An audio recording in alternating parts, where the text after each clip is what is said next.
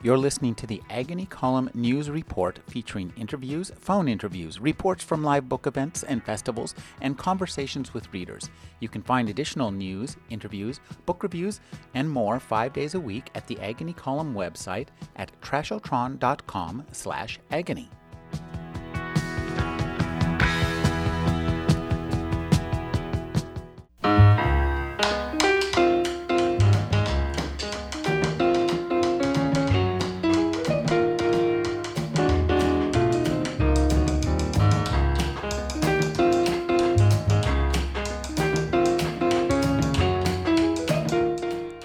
Welcome to Talk of the Bay. I'm your host, Rick Kleffel. On Talk of the Bay tonight, we'll have members of the Mountain Community Theater, including director Steve Brenner, Danny Vieira, and Adrian Bischoff, all in Kurt Vonnegut's Breakfast of Champions. Let's hear about how those chemicals are making you act. Coming up next on Talk of the Bay, and then in the second half of the program, I'll be speaking with Neil Coonerty about this Soquel redevelopment project. That's Talk of the Bay on KUSP 88.9 FM. Stay tuned.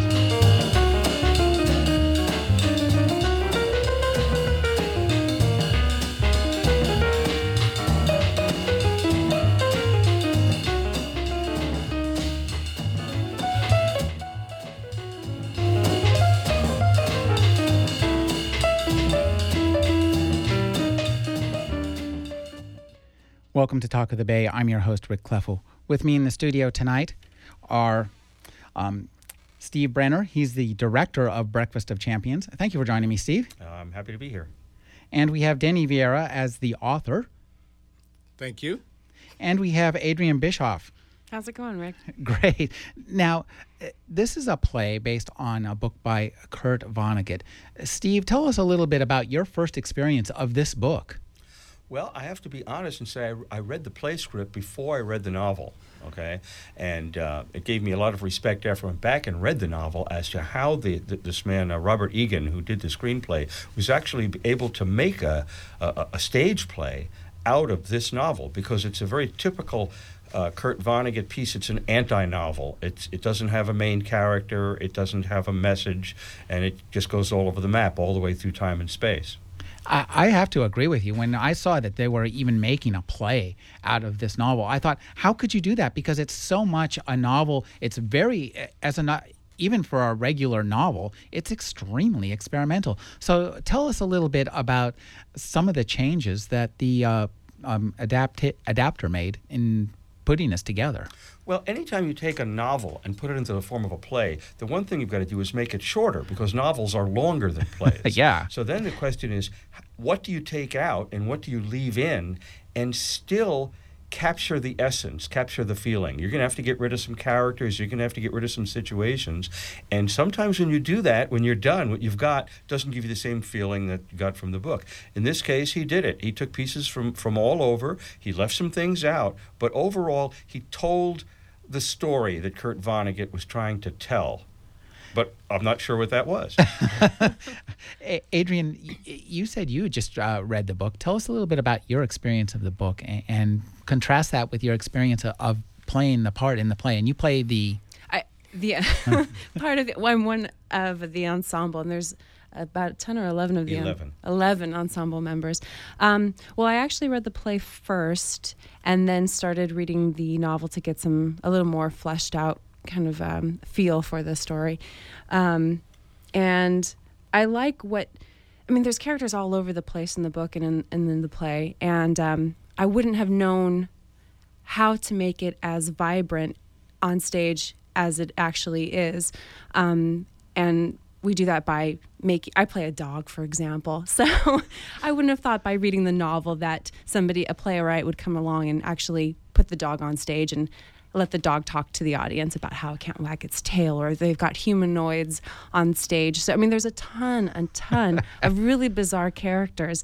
And Kurt Vonnegut talks about them in the book sort of nonchalantly, like, okay, here's another cast of crazy characters. But we actually have them out on stage, and they're running around backstage, switching in and out of costumes. So it makes it's incredibly lively and almost frenetic in a really great way. Denny, you play the author who is in the book kind of an analog for Kurt Vonnegut himself. Did you look into the life of Kurt Vonnegut, and have you read the book? Tell us a little bit about your experience of the play and the book. Well, first of all, I'm the only one that's real in the entire play. Speak for yourself. The rest of the characters are out of my imagination and put onto the stage. And I have read some of Kurt Vonnegut's history, mainly in his next to the last book, I think it is, called Timequake, which is an autobiography of him and a biography of Kilgore Trout as Kurt Vonnegut sees it. And I found it very interesting that Vonnegut's mind is really as bizarre as this play is. That sounds fairly unusual, because I have to say that Breakfast of Champions is a book that it's really extreme, manages to be very, very entertaining, but seem almost like a view into the mind of a madman. Steve, as a director, how do you convey some of those impressions? Well, that's a good point. And when we say sort of the mind of a madman, it's because that is the thing that sets Kurt Vonnegut apart. What is it that makes him different and special? And that's this. Kurt Vonnegut always has the ability to stand outside of human society and observe what's going on with a completely unbiased, dispassionate view, just as we would be looked at from somebody from outer space or a different dimension. Right? And he will look at it totally and purely and look at what he's seeing and then describe it as someone would describe a situation without having any idea what's going on. And that comes out in the play. In this play, we have aliens that converse with each other by farting and tap dancing, who have a great failure to communicate when they get to Earth. We have humanoids whose idea of a porn movie is watching people eat real food. Okay, and so all of these different ways of looking at things from the outside in that makes Kurt Vonnegut the genius that he was. And this seems to tie directly back to your character, Denny, the author. That's the way the author has this kind of godlike perception of everything, doesn't he? Yes, he really does, and I think that there's a very strong social commentary, everywhere from the chemicals to the automobiles that he talks about, to the pollution that he's talking about, to the war he's talking about. To me, that is one of the strongest messages in the play, is his social commentary. Now, it's a pretty bleak and dark satire in many ways. Mm-hmm. So, and Adrian, can you tell me about how it feels to be in such a dark play? Do you play it light or play it dark? Well, it's so crazy that you just really want to, emphasize that part, right? I mean, with the humanoids who are watching a porno movie filled with, a banquet of food. Or watching some of the characters fart and tap dancing. So you play it up, but there's a really dark element to it. And I noticed on opening night, actually, some people were laughing in places that you weren't quite expecting them to laugh, because Kurt Vonnegut has this great way of just switching it, almost slapping you right across the face. 1 minute it's something hilarious, but he's actually using a very hilarious context to deliver a very poignant message. And then right after that, it's something incredibly candid and sincere. And so you can see the audience sort of not sure at times when it is they're supposed to be laughing, or maybe they're laughing out of a sort of discomfort. So it's quite nice, and it's very eclectic. Steve, when you're directing this play, I'm guessing you have to direct it kind of like Kurt Vonnegut's mind conceived of it. You have to have this kind of godlike dispassion to present all this utter craziness on stage. There's that, and then making all of that into a cohesive play. This is the first play I've ever directed where I actually do not know how many characters are in this play.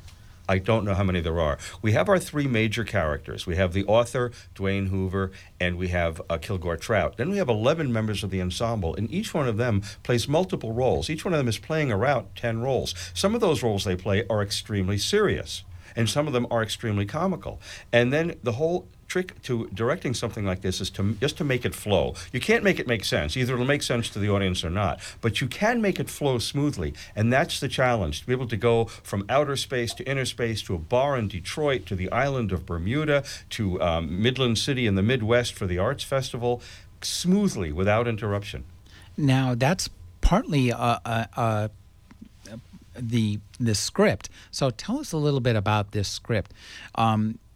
When was this created? I can't. As I said, when I saw that somebody had made a play of Breakfast of Champions, it seems like one of the absurd things that would happen in Breakfast of Champions. Yes. It was actually done by a man who was the chairman of the Theater Arts Department at UC Santa Barbara, just a few years after the novel was published, actually. Really? That's shocking. But it's not widely done. But it's a very, very good script. He did a great job, and it was fun to put it together and make a cohesive show out of it. But not easy. As the screen or the playwright has said, we have the acts. The two acts are divided into scenes. But he says the audience should never notice the scenes. It should just flow from one to the other. So what's happening is when you see a place on stage that we've created, for example, a bedroom, that bedroom disappears and people are carrying set pieces off. At the same time, there's a person walking down the middle of the stage starting to talk about what's coming up next and describing the next scene. So there's no interruptions. Wow, that sounds really interesting. It's like a trip through time and space, which is what Kurt Vonnegut would want. Now, how do you recreate this with sets? Are you guys using minimalist sets or... It is absolutely minimalist. You've got a black floor, a black ceiling, and black walls, and everything else is done by people carrying furniture on and off. There's some chairs come on and off, some tables come on and off. We've built a thing that doubles as the counter at the porn shop to the bar in the Holiday Inn. It's just a single set piece, and it comes in and out. We have a magazine rack, and that's about it. And just things, people carrying things in and out. We do that and with lighting and with speaking. One of the unique aspects about this play is we have narrators who narrate, and then we have characters who narrate in character about themselves and then suddenly become themselves in a scene. So all of the words are laid out for the audience, and then they get to listen and use their head to imagine what they're seeing. Very Hitchcockian in a way. Well, Denny, tell us about the challenges of your part. When you're playing somebody who is responsible for all the madness on the stage, don't you feel like maybe a little bit embarrassed? No, actually, I think maybe I was typecast. So you are indeed God. You got gray hair, and I mean, I have you're that partway feeling. there, don't you? Yeah. I'm hoping I need a new car.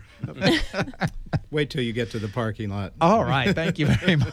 Denny plays it very well, very dispassionately and humorously. I think just kind of watch this cast of characters kind of evolve, but with a great amount of love for them. Well, let's talk about some of the concepts behind the book and the play. Now, you mentioned this, and we were talking about this earlier before the show. One of my favorite parts of this book is Vonnegut's thesis about chemicals. So, Steve, tell us a little bit about what Vonnegut has to say about chemicals and why humans are just so wonderfully the way we are.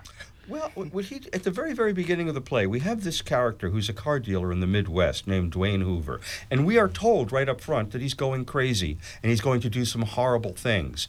And the reason he does these horrible things is because he's going insane. He's going insane because of, quote, the bad chemicals inside of him. But in order to do these bad things, he needs a trigger, which will be when he gets a hold of one of Kilgore Trout's books, and he reads that book, and that's what put him over the edge. So we have a lot of talk about these bad chemicals, but interestingly enough, Vonnegut never tells us which bad chemicals he's talking about. Do they come from pollution in the atmosphere, recreational drugs, naturally produced enzymes, preservatives in our food? Never says. It's just bad chemicals. Adrian, tell us a little bit about how you have to play these different characters. I mean, that's got to be a challenge. Are you jumping in and out of different costumes? Well, luckily one of the narrators is just, I do a narrator and that's basic black. But yeah, I mean, you're jumping back and forth. And as an ensemble, you're putting on the furniture as well and everything. So you'll be carrying out furniture, then running backstage, and then putting on my silver gloves to play the humanoid, and then running back off stage, moving more furniture, then putting on an apron to be a waitress. Yeah. So, I mean, it's incredible. It's not at all what I would think would be a typical role for a member of an ensemble, because you're constantly moving backstage and actually have. I mean, I'm on stage quite a bit. Some speaking parts, some not, but if I'm not on stage, I'm backstage running around, moving things around. So it's an incredible amount of involvement, which is, wonderful. The 11 members of the ensemble don't really have specific costumes for all the characters they play. They're all dressed in black pants, long sleeve black shirts, and then when they go in to be a character, they'll wear some accent. For example, when Adrienne plays a waitress, she just puts a little apron on over her black. Another one plays a maid, just puts a little white doily on her head. Just things like that. And that's when the guy, because a humanoid, puts a couple of dealy bobbers on his head so he becomes a little alien that flies around. So these things can come on and off quite quickly, which they have to because there's 100 characters in this play. Well, I'm wondering if when you're performing a play like this, for example, with this idea about the chemicals, do you think about this as you're happening within you while you're performing? I mean, obviously, there's a whole stew of chemicals that are, driving you on stage, basically, presumably what you ate and the vitamins you took. Well, all of my chemicals have told me they're good chemicals. I have no reason to disbelieve them. Well, and my power of denial is great enough to make me think that I'm different and better than the characters that he writes. And since I'm the author, I get to create the chemicals at my will. And so I feel good when I want to feel good, and I feel different when I want to feel different. And I think Vonnegut is looking at a lot of all of the negative things that come from people, come from these bad chemicals. Racism is a very, very strong theme in this play, comes in and out all during the play. Homophobia is a very strong theme in this play. One of the major characters, Dwayne Hoover's son, is homosexual, and the difficulties and issues concerning that. We have the bad chemicals. We have ecology, talks about pollution, a planet which dies because they use up all of their resources.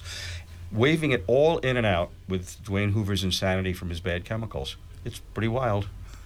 This is a play that really, even though it was written, the book was written, something like 30 years ago, but it still seems extremely contemporary and relevant. It's totally relevant. I had to make very, very few changes to bring it to today, and I'll tell you the way I did them. War and peace and pacifism and the military are also a major theme. Many times, I shouldn't say many, several times in the book, things happen, and he's discussing the war in Vietnam. I've taken out the word Vietnam, but I haven't replaced it with Iraq or Afghanistan. I've just left it as the war or the military. And it plays. It makes perfect sense today as it did in the 1970s. Wow, that's an interesting technique. Denny, as the author, could you talk about your interactions with these characters you create? I mean, normally when you're playing a part in a play, you're playing, you're on the same plane as the other people in the play. And this, you're almost in the same seat as the director. You're the kind of the director's voice box in a sense. Basically, I'm describing what is going on in my head, and I'm describing who's going to be on stage, which is in my head.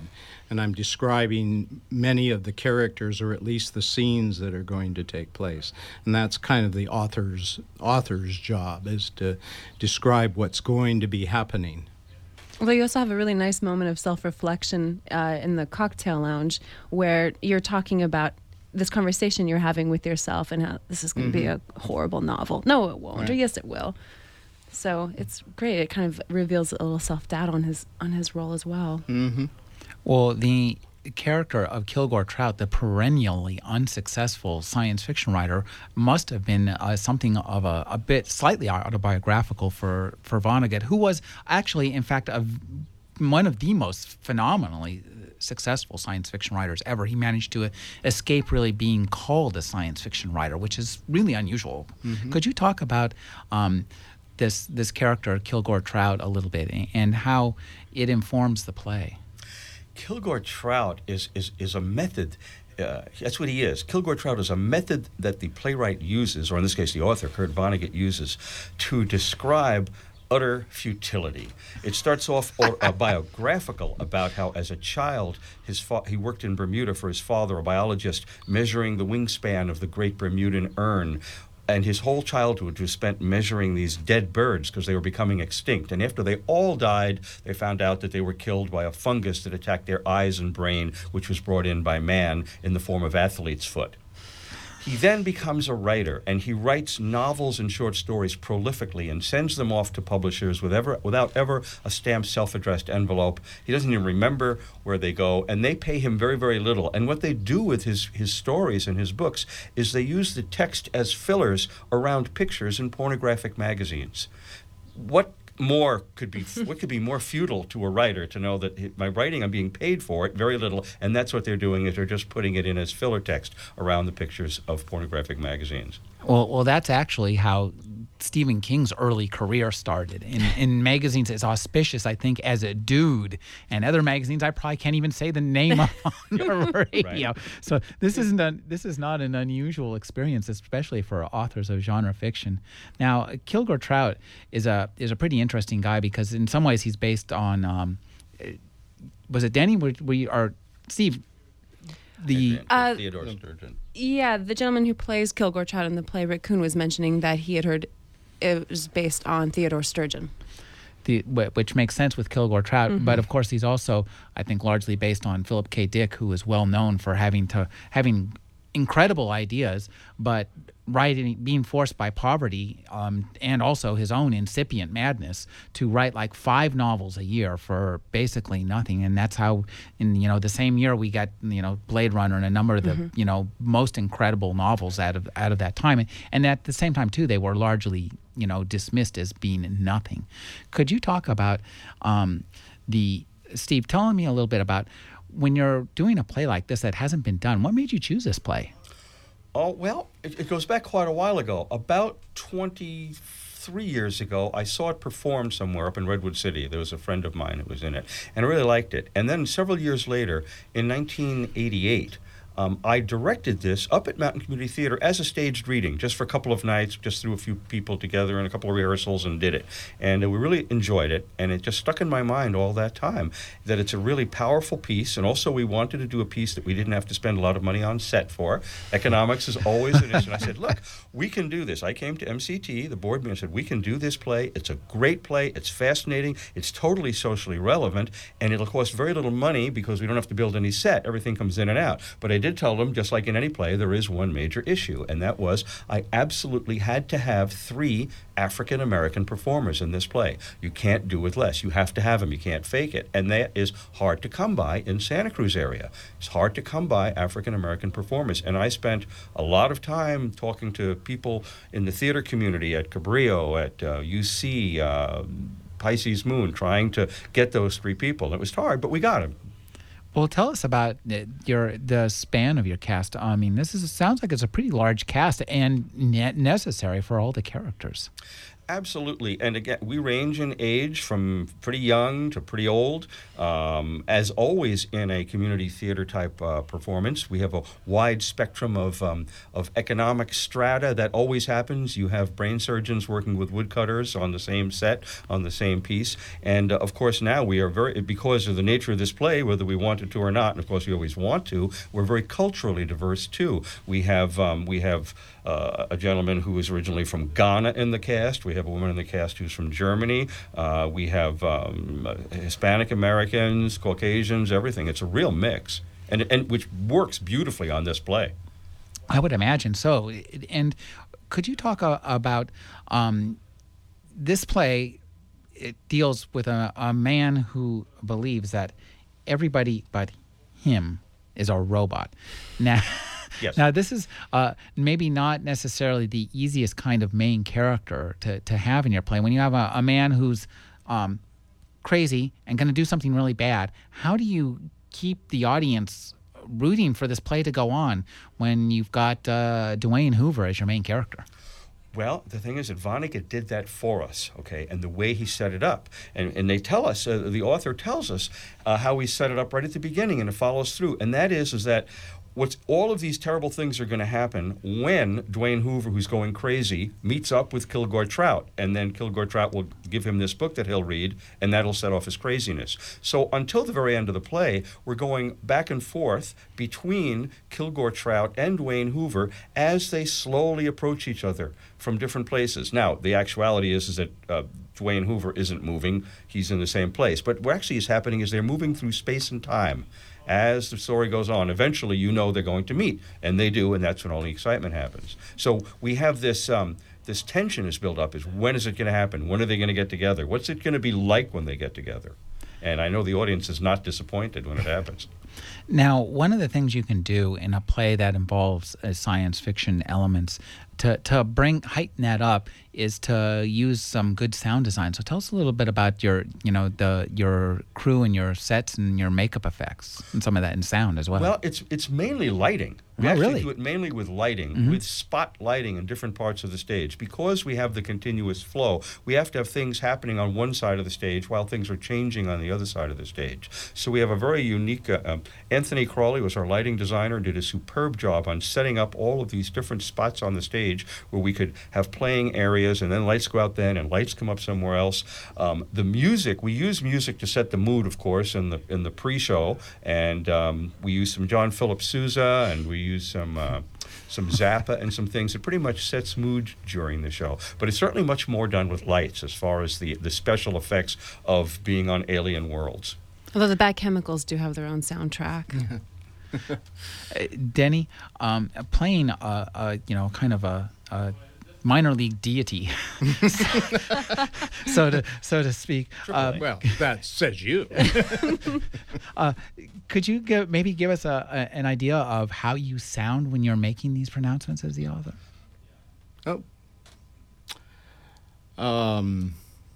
Put you on the spot here. Yeah. Well, this is a celebration of my 50th birthday. And I'm getting rid of a lot of junk in my head. I'm not going to put on any more puppet shows. I'm going to clear my head of the junk that's in there and make it as empty as it was the day I was born. So this is going to be a sidewalk strewn with junk, trash which I've thrown over my shoulders as I travel back in time to the day I was born. And that is the voice of God, or the author, as it were, Denny Vieira. He's from the Mountain Community Theater production of Breakfast of Champions. Adrian, tell us about how do you keep straight the 10 different parts you play? Luckily, a lot of them aren't speaking, and so I just follow what everyone else is doing on stage. No, I mean, you get your cue. I mean, it's fairly easy. Because they're so different, they're so unique. I mean, there's the dog, and there's an automobile / person who gives birth to another baby automobile who is actually an egg that hatches on stage. So, you know. Well, this sounds like completely insane. Sorry to say, you play a dog and an automobile. So it would be very hard for me to get those two confused. And actually, it just expands my repertoire, right? And then, the humanoid who gets turned on by watching people eat, a delicious banquet of food. A waitress who's going to try to seduce Dwayne Hoover so that he will marry her and get her out of Midland City, or at least get her out of debt, because she's basically just trapped there. One of several people on a big ambulance known as Martha, which basically hauls a whole bunch of people that Dwayne Hoover injured in the course of the play. Which actually, Martha, I read this in the book, is named after, this ambulance is named Martha. And it's self-functioning, it's huge. But it's actually named after Vonnegut's psychiatrist. I can see that he clearly needed one, and maybe need to spend more time there. He may have needed one, but he actually saw things so clearly that I would think he would need a psychiatrist. From outside. Right. You can see it from outside and present it to us. Again, we have this Kago, one of these aliens, who comes to Earth to warn Earth that our automobiles and their pollution and using up our natural resources are going to kill us. But nobody ever notices him because he's only an inch high. There's a real showstopper. And then he dies because while he's trying to convince a bunch of workers in a bar in Detroit, a drunk auto worker mistakes him for a kitchen match. Now, I've got to ask now, this must be fairly difficult to stage. No. Well, we just heard the voice of God for the play Breakfast of Champions. I've been speaking with Steve Brenner. He's the director for Breakfast of Champions. Denny Vieira, he's the author. And Adrienne Rich plays a part of the ensemble. She plays a dog and a car and a boingy antennaed alien. And a waitress and a drunkard in a cocktail lounge, so typecast again. You can catch them at the Mountain Community Theater production, and you can... they'll be playing through May 8th, 9th, 15th, 16th, 22, 24, and 29 through 30. Go to mctshows.org. mctshows.org. Thank you for joining me, ladies and gentlemen. Oh, it was a pleasure. Thank you, Rick.